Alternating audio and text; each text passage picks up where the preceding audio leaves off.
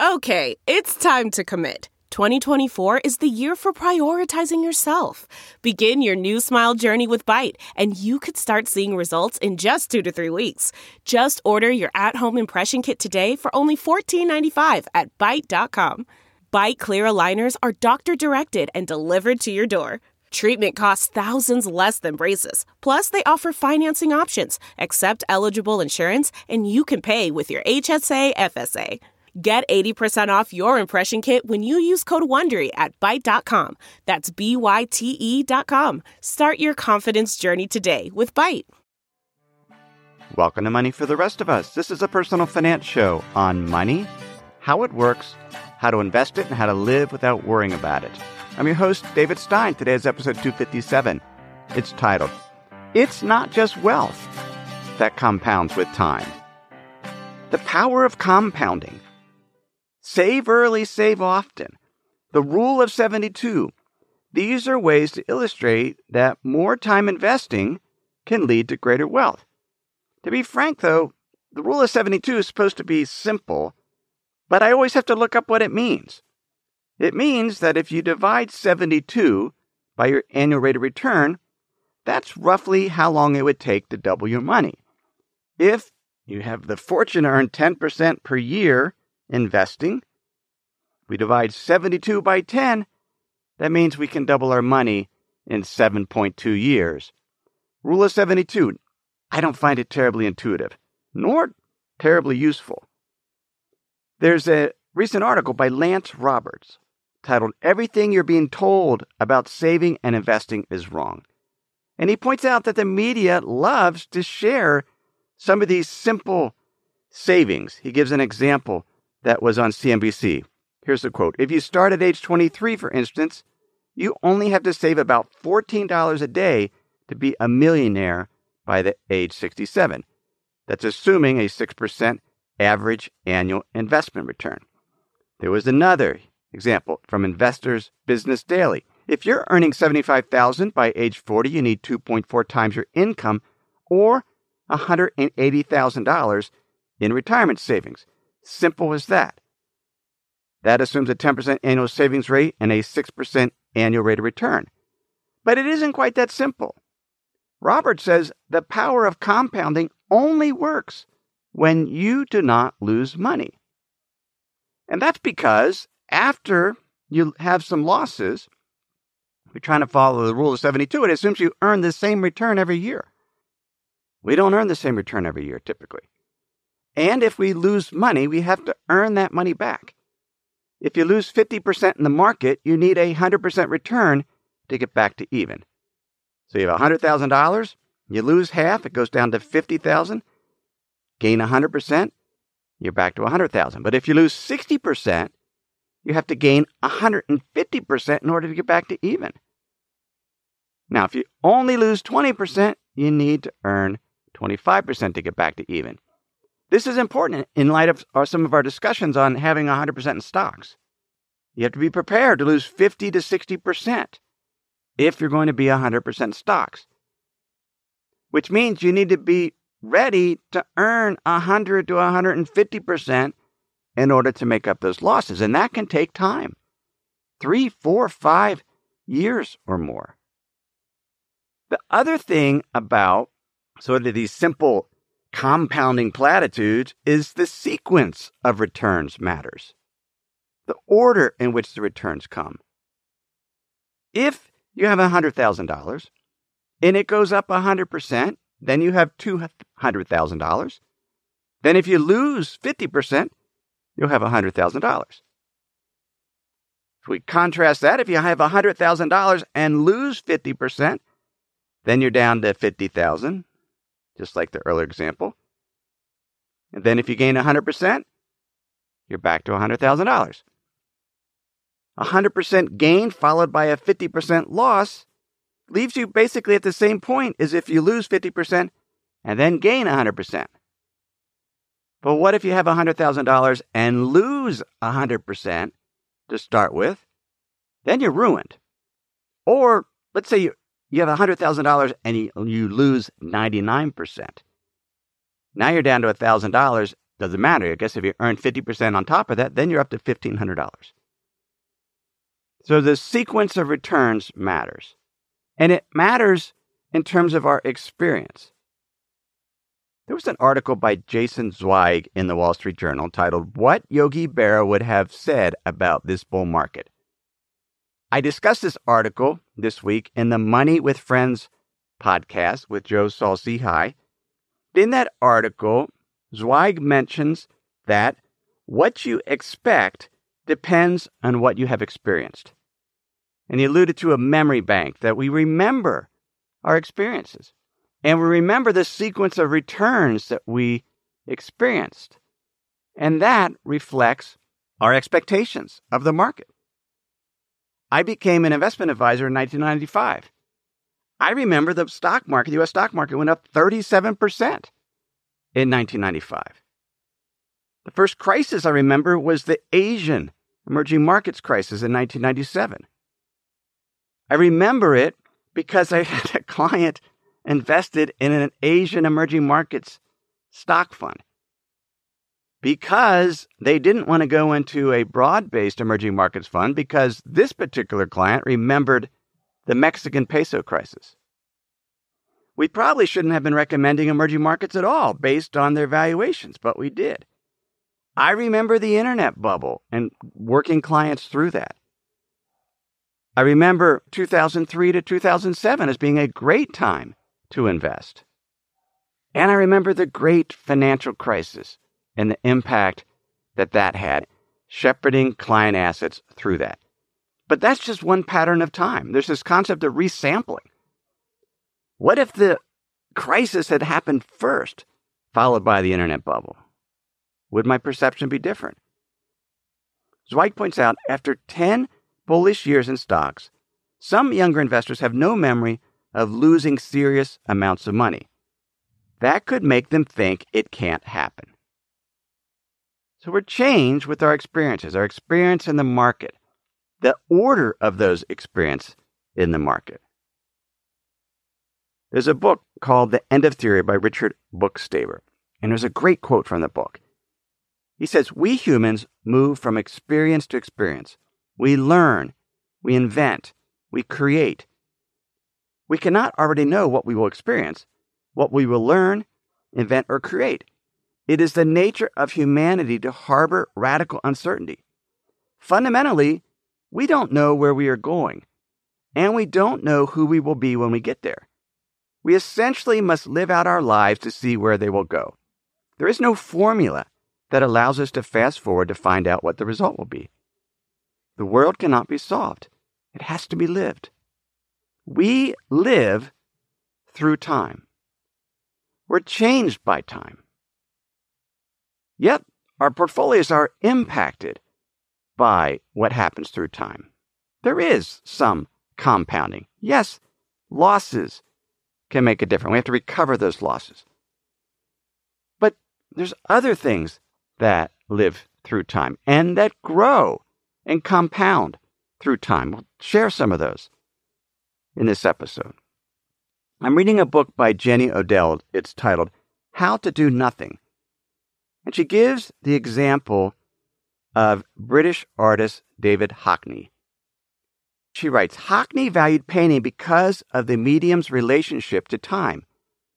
According to him, an image contained the amount of time that went into making it, so that when someone looked at one of his paintings, they began to inhabit the physical, bodily time of it being painted. It's no surprise, then, that Hockney initially disdained photography, although he sometimes used it in studies for paintings. He found a snapshot's relationship to time unrealistic, because a snapshot froze a moment in time. Hockney said, photography is all right if you don't mind looking at the world from the point of view of a paralyzed cyclops for a split second. But that's not what it's like to live in the world, or to convey the experience of living in the world, because we live through time. In 1982, a curator from the Centre Pompidou Museum went to Hockney's house in L.A. to document some of his paintings, and he left some of the Polaroid film behind. He was using a Polaroid camera. Hockney became curious and he started taking pictures of things and got an idea. He built this concept or created a beautiful work of art. There was a collage of hundreds of pictures. But the pictures came together to form an image. This famous one is Pear Blossom Highway, 11th to 18th of April, 1986. He took the camera and went into the California desert. The Pear Blossom Highway goes through, there's Joshua trees. Took him 8 days, took hundreds of photographs, 2 weeks to put them all together. I'll link to it in the show notes to be able to see what this picture looks like. And it's fascinating because it is a picture made up of pictures taken through time from the 11th to 18th of April, yet it's one image. Odell points out Hockney was trying to use a camera to undo the very essence of how we traditionally understand photography, which is a static framing of certain elements in an instant of time.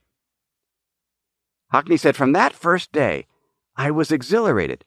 I realized that this sort of picture came closer to how we actually see, which is to say, not all at once, but rather in discrete, separate glimpses, which we then build up into our continuous experience of the world. There are hundreds of separate looks across time from which I synthesize my living impression of you. And this is wonderful.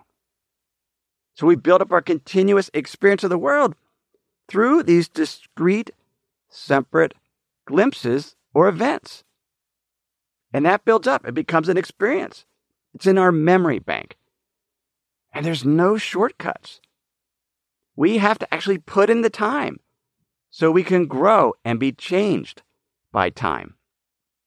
Author Truman Capote, in an interview in the Paris Review from 1957, you can't read the entire thing, either can I, because I'm not subscribed, but they give you a preview, and there's a quote, I loved it. Work is the only device I know of. Writing has laws of perspective, of light and shade, just as painting does, or music. If you are born to knowing them, fine. If not, learn them. Then rearrange the rules to suit yourself. We can't rearrange rules unless we actually put in the time to learn what the rules are. So there are no shortcuts. We love shortcuts. Take jeans, for example, a pair of blue jeans. You can buy a pair of distressed jeans. They're all ripped up and torn. Or you can actually wear a pair of, let's say, selvage denim jeans. I have a pair that's 5 years old. They're ripped. I've repaired them. They look like they've been distressed, but from years of wearing them.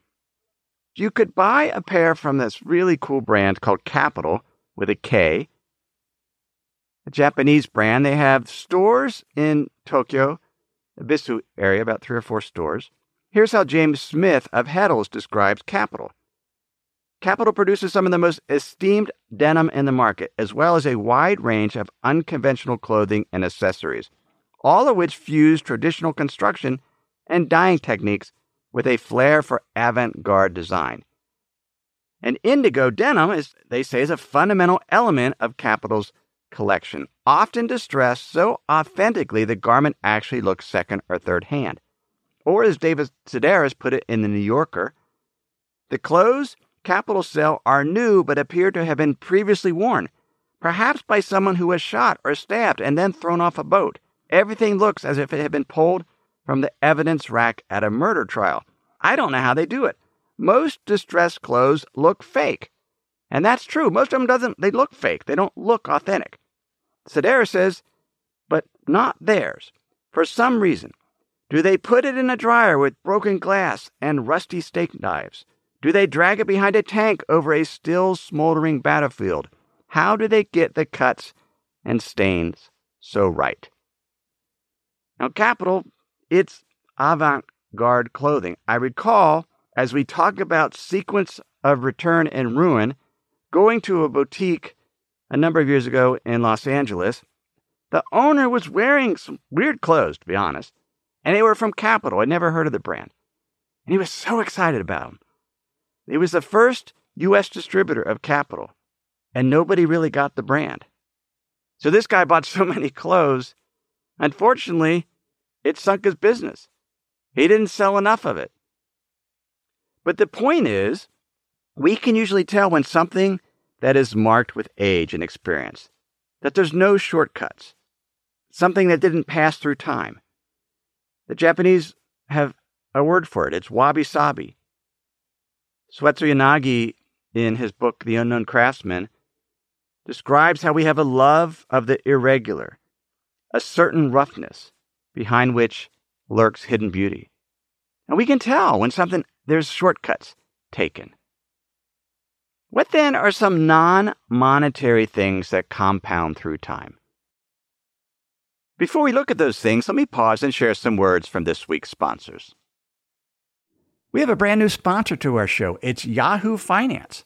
Yahoo's been around for decades. My first email outside of work was a Yahoo email address. But the financial side, I've used on occasion primarily to get data for dividend histories for particular funds or ETFs. But I was pleasantly surprised to get back on Yahoo Finance to see how it's evolved over the years. Now it's really a financial dashboard where you can get an understanding of what's going on with the markets. There are relevant articles from Bloomberg, Reuters, the Associated Press, and the Yahoo Finance team. You can look at the economic events calendar and see which data series are being released that day and what the consensus is. You can see the pulse of the markets at any time by going to Yahoo Finance. In addition, you could see all of your investments in retirement accounts in one place. With Yahoo Finance, you get a consolidated view of multiple accounts. Yahoo Finance serves as a financial hub for your retirement accounts, but also comprehensive financial news and analysis. You need to check out Yahoo Finance, particularly if you haven't been there in a while. Check it out at yahoofinance.com. That's yahoofinance.com. If you've been using Mint to manage your finances, you know they shut down several months ago. Well, let me tell you about the budgeting solution, the financial tracking solution I've been using for the past number of months. It's Monarch Money. Monarch Money is the top-rated all-in-one personal finance app.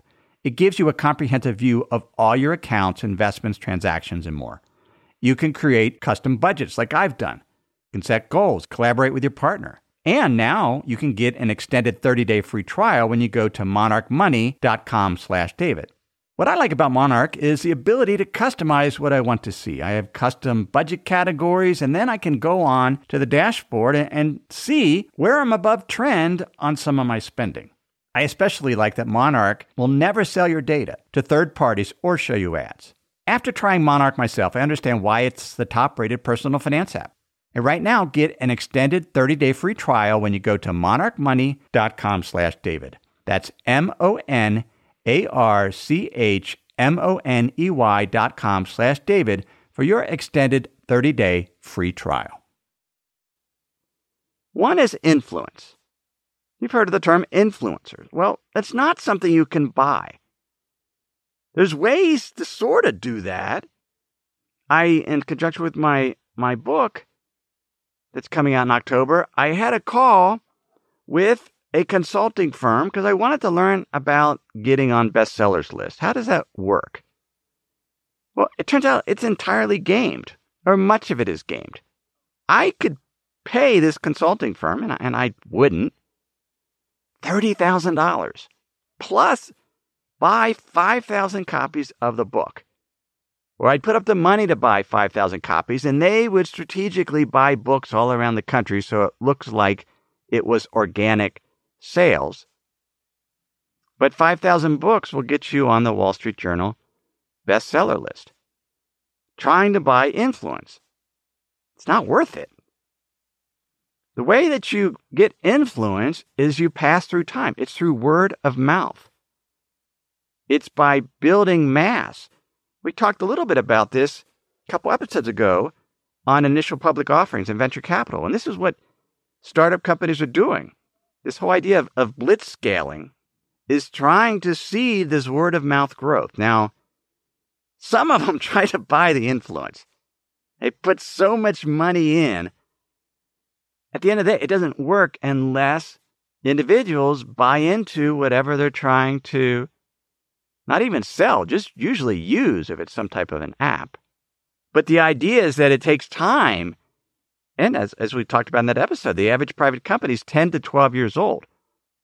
They've put the 10 to 12 years in building that influence. David Weinberger, in the book Everyday Chaos, talked about the Occupy Wall Street movement. I remember going to that in New York, or just through, is it Zuccotti Park? When I say I'm going through it makes it sound like it was an event. I mean, they were protesting, but it didn't have an objective. It wasn't an end game. It was just a protest to build influence. And so what happened at the end? Well, think about the term the 1%. It's in the lexicon now. We're aware of it. And that was because of the Occupy Wall Street movement. Now, whether you're for or against that, but we're aware of it. Weinberger writes, in fact, Occupy and many protest movements are like gravity in Einstein's sense. Space-time is reshaped by objects with mass. The more people who are pulled into the gravity, well, the greater the movement's mass. As its gravity grows, it starts to affect the environment more widely and more powerfully, sometimes at such a distance that people don't always know they're being pulled by it. That's how businesses are grown today. Client by client, word of mouth. It's how my podcast has grown. It's how blogs grow. But it takes time. You have to pass through time. Another example of something that compounds over time is expertise. As we learn new things, we gain inventories of skills, which we can then combine in new and novel ways. That's what wisdom is, the judgment. It's based on our experiences and our expertise. There's no shortcut for that. Another thing that compounds with time is polish, perfection, creating something and making it better and better. I used to think books, for example, why does it take so long to get a book published? It should be faster than that. Well, you can't rush it. It is a lengthy process because you're trying to perfect or at least improve a body of work, and it takes time. I've sent my book out to 25 reviewers who were kind enough to take the time to provide candid feedback on the book. And so then I went through another round of improving it. And that's how we build something, but you have to pass through time in order to do that. So in order to do that, we have to be able to invest our time and be aware of how we use our time because the world is full of distractions. Social media, the idea of the attention economy. Many of these startups, they're vying for our attention. We are selling our attention to them. Jenny Odell in How to Do Nothing says civil disobedience in the attention economy means withdrawing attention. But she says we don't do it by loudly quitting Facebook and then tweeting about it. Instead, she writes, a real withdrawal of attention happens first and foremost in the mind. What is needed then is not a once and for all type of quitting, but ongoing training, the ability to not just to withdraw attention, but to invest it somewhere else, to enlarge and proliferate it, to improve its acuity. We need to invest our attention in activities that will compound over time. Things like creating things that will give us influence over time, learning new skills that we can invest and combine in different ways over time. That's how we should invest our attention. And we can take breaks from it. I love this book I recently finished by Thierry Pequot, The Art of the Siesta. He says the originality of the work that each of us hopes to achieve depends largely upon containing control of our time. And you know you have control of your time if you can take a nap or take a siesta. And we can't always do that. I mean, some jobs just don't permit that. But we want at least some control so that we can be creative. He writes, the siesta is the means for us to reclaim our own time, outside of the clockmaker's control. The siesta is our liberator. He says it's an act of rebellion. But ultimately, we need to invest our funds, invest our money, but invest in activities that will compound over time our influence, our skills, our experience, our wisdom. And the reality is, as time passes, we're going to get older. And one of the ironies of the age is sometimes we want to take shortcuts and buy things that look old and distressed. But not ourselves. The American Society of Plastic Surgeons reports that Botox use among those aged 20 to 29 has increased 28% since 2010. There's a fear of getting old. There was an article in Vogue by Lauren Valenti and Chloe Atkins, and they mentioned they interviewed a plastic surgeon who said lines get deeper and deeper with age. So if you start getting Botox early enough and it's done properly, you're not going to need as much in the future. But the authors warn, here's the quote, "For younger patients wary of the frozen look, remember, youthful faces move." Have you seen that? Somebody that's used too much Botox, they're frozen in time. They don't have any expression. We have to pass through time.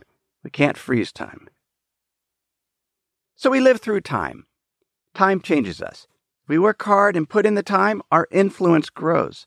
Our expertise grows. Our polish grows. Our skills grow. Our characters grow. And our wrinkles increase.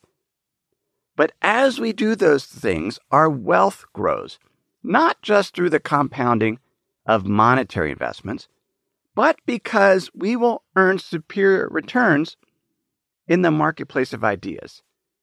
People want to hire us for what we bring to the table because of our influence, our wisdom, and our skills, because we've invested over time and we have gained experience as we have passed through time.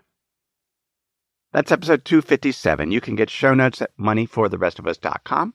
While you're there, please sign up for my free weekly Insider's Guides. I'll just email those links to you each week. You won't have to go back to my website. And I'll send you the weekly essay I do on money, investing, and the economy, things that don't make it into the podcast, some of the best writing I do each week just to you in your inbox. You can sign up at moneyfortherestofus.com. Everything I've shared with you in this episode has been for general education. I've not considered your specific risk situation. I've not provided investment advice. Simply general education on money, investing, and the economy. Have a great week.